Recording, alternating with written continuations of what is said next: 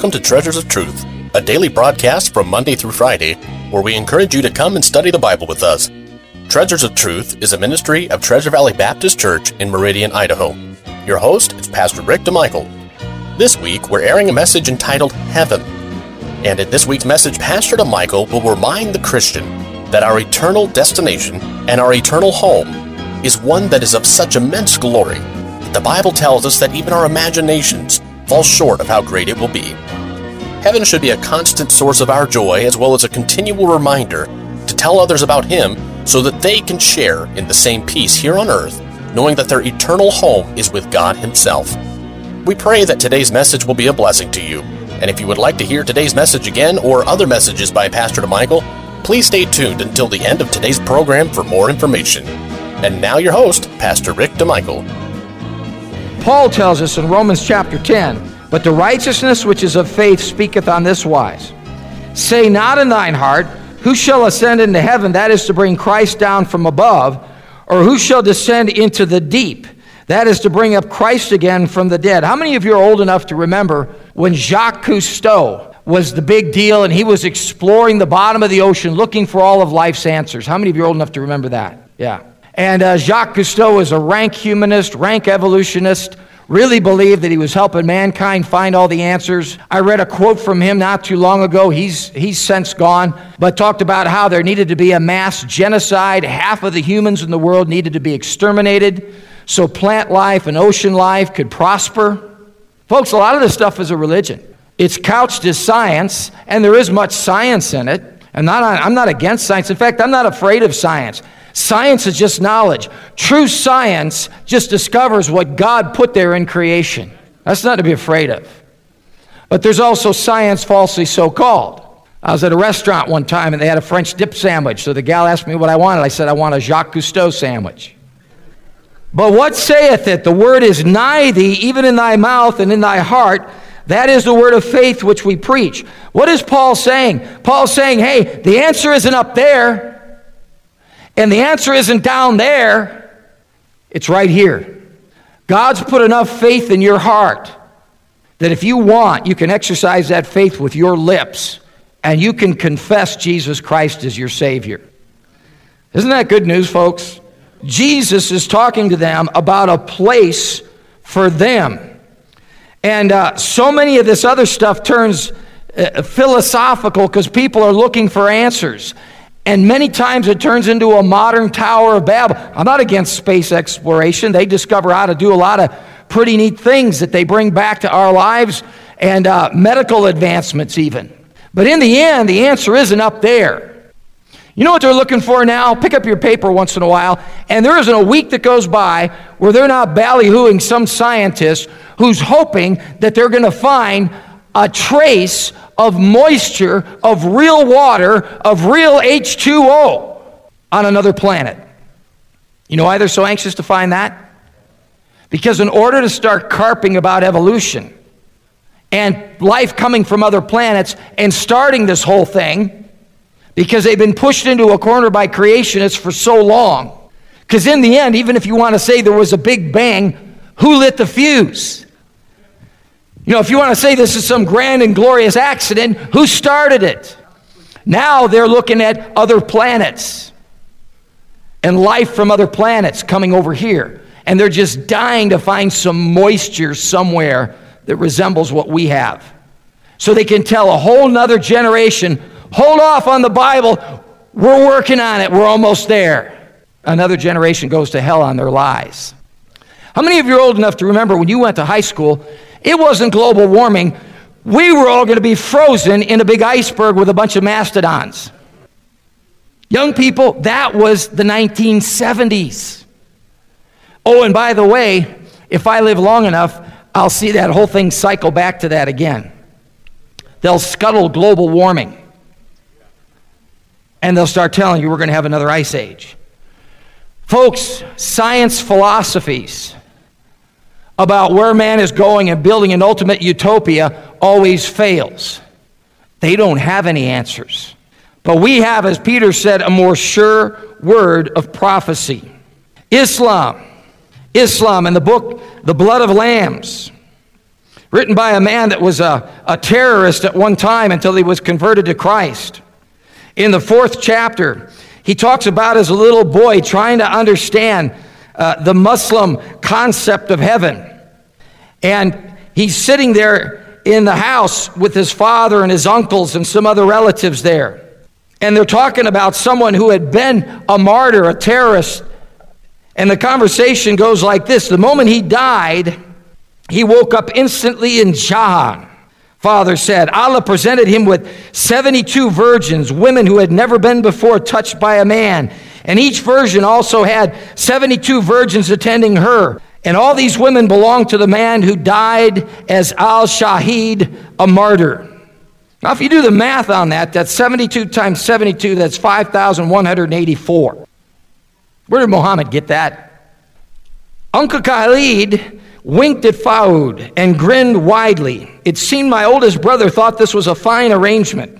But I sat and thought about it. 72 times 72, at 6 years old, I could not even count that high. Father, I said, you have only one wife in the house, and you fight all the time. How are you going to manage so many women? My uncles burst out laughing, and Father smiled a little sheepishly. He thought it over for a moment, then said, the grace of Allah is sufficient. In Mormonism, only slightly less chauvinistic, there is the celestial kingdom. There is the terrestrial kingdom, which, by the way, are two Bible words, only they mean something different. Celestial is the heavenly one. Terrestrial is the terra firma you're standing on right now. And then they coined a third place. They coined a word called telestial. And so for you ladies, if you make it and you're worthy and your husband calls you up at the resurrection because you didn't get him mad the day before he died, come on, start getting squeamish with me. Then you can look forward to being pregnant for eternity because you're going to populate your own planet yourself. You say, preacher, where are you going in this system? According to them, there's only a handful of people who go to perdition. Baptist preachers who preach against Mormonism. Say, I don't believe that. Talk to the next missionary you see. The Watchtower gang bangs on your door. They hand you a flyer. They hand you a booklet. It's got pictures of people.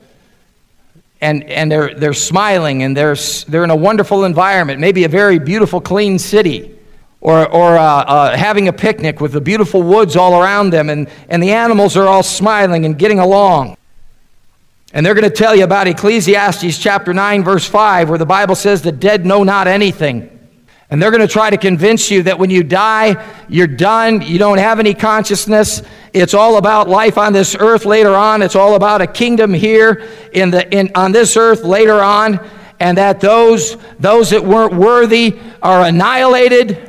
And if you read the book of Ecclesiastes, it's written from the standpoint of the man under the sun, and from the standpoint of the natural man. When someone dies, the dead know not anything. Folks, that one misuse of one portion of one scripture does not overthrow the entire body of what the scripture says about to be absent from the body is to be present with the Lord. When I was raised a Roman Catholic, all the stories about heaven were that Peter was the gatekeeper there. Eventually, Mary took over. Hell, they had a biblical concept of it, except how to get out of it. Then they created two places that aren't found in the Bible. Limbo, for little babies that die without Catholic baptism. It's not a bad place, but it's not in the presence of God. And then purgatory, that was my great hope. Purgatory was just like hell. If you didn't die bad enough to go to hell, if you didn't die good enough to go to heaven, you went to this middle place called purgatory. In purgatory, you suffer, but you're paying for your sins. You're being purged. That's the word purgatory. And you pay for your sins in this place. And I guess you dance around on hot coals long enough until you've done your sentence, and then you're released, and then you get to go to heaven. And purgatory and the sale of indulgences to get people out of purgatory are what sparked the Protestant Reformation in the 1500s. Then the Seventh-day Adventist comes to your door and knocks, and he tells you about soul sleep. And he's misquoted and misused the same verse as the members of the Watchtower Bible and Tract Society. But wait a minute. What's really sweeping the country these days is Eastern mysticism, Buddhism, and Hinduism, with its different theories about reincarnation. George Harrison sang My Sweet Lord. And during that song, they start with the background saying, hallelujah, hallelujah, hallelujah. And halfway through that song, it switches over to Hare Krishna, Hare Krishna. It was a song to brainwash young people. And he kept talking about, I really want to see you, Lord. I really want to see you, Lord. But it takes so long. It takes so long. All these reincarnations, all these lives that a person has to live and live and live and live before he ever gets a chance to see God. The Buddhists and the Hindus, differ mainly on the nature of the soul. Folks, you may take it for granted this morning because you know Christ and you have a no-so salvation. But do you realize what an anomaly that is? We want to thank you for joining us today for Treasures of Truth, and it is our hope and prayer that today's program was truly a blessing to you. You've been listening to a message entitled Heaven by Pastor Rick DeMichael. And in this week's lessons, Pastor DeMichael has reminded the Christian that perspective can help us get through anything, knowing that our eternal home is literally called and described as heaven. With this in mind, the Christian can walk confidently and joyfully through this life, knowing that the best is yet to come. Nothing is more important in this life than knowing where you're going to spend eternity. And if you don't know for sure that you're going to heaven, we would like to encourage you to contact the offices of Treasure Valley Baptist Church, or perhaps come to one of our services, and we would love to show you from the Bible how you can know for sure that your eternal destination is heaven itself. And as we mentioned at the beginning of the broadcast, if you would like to hear this or other messages by Pastor DeMichael, feel free to visit our website at tvbc.org.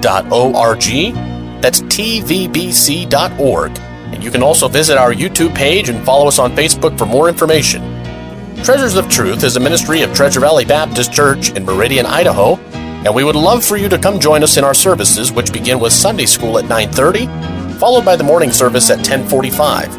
We also have a Sunday evening service at 5:45, and of course, all of the services have fully staffed nurseries available for young children, as well as interactive and exciting kids programs for all ages, including junior high, high school, and college-aged groups. And don't forget our Wednesday night service at 7 o'clock, which has the Masters Club program during the school year for the kids and a Bible study at the same time for the adults over in the main auditorium.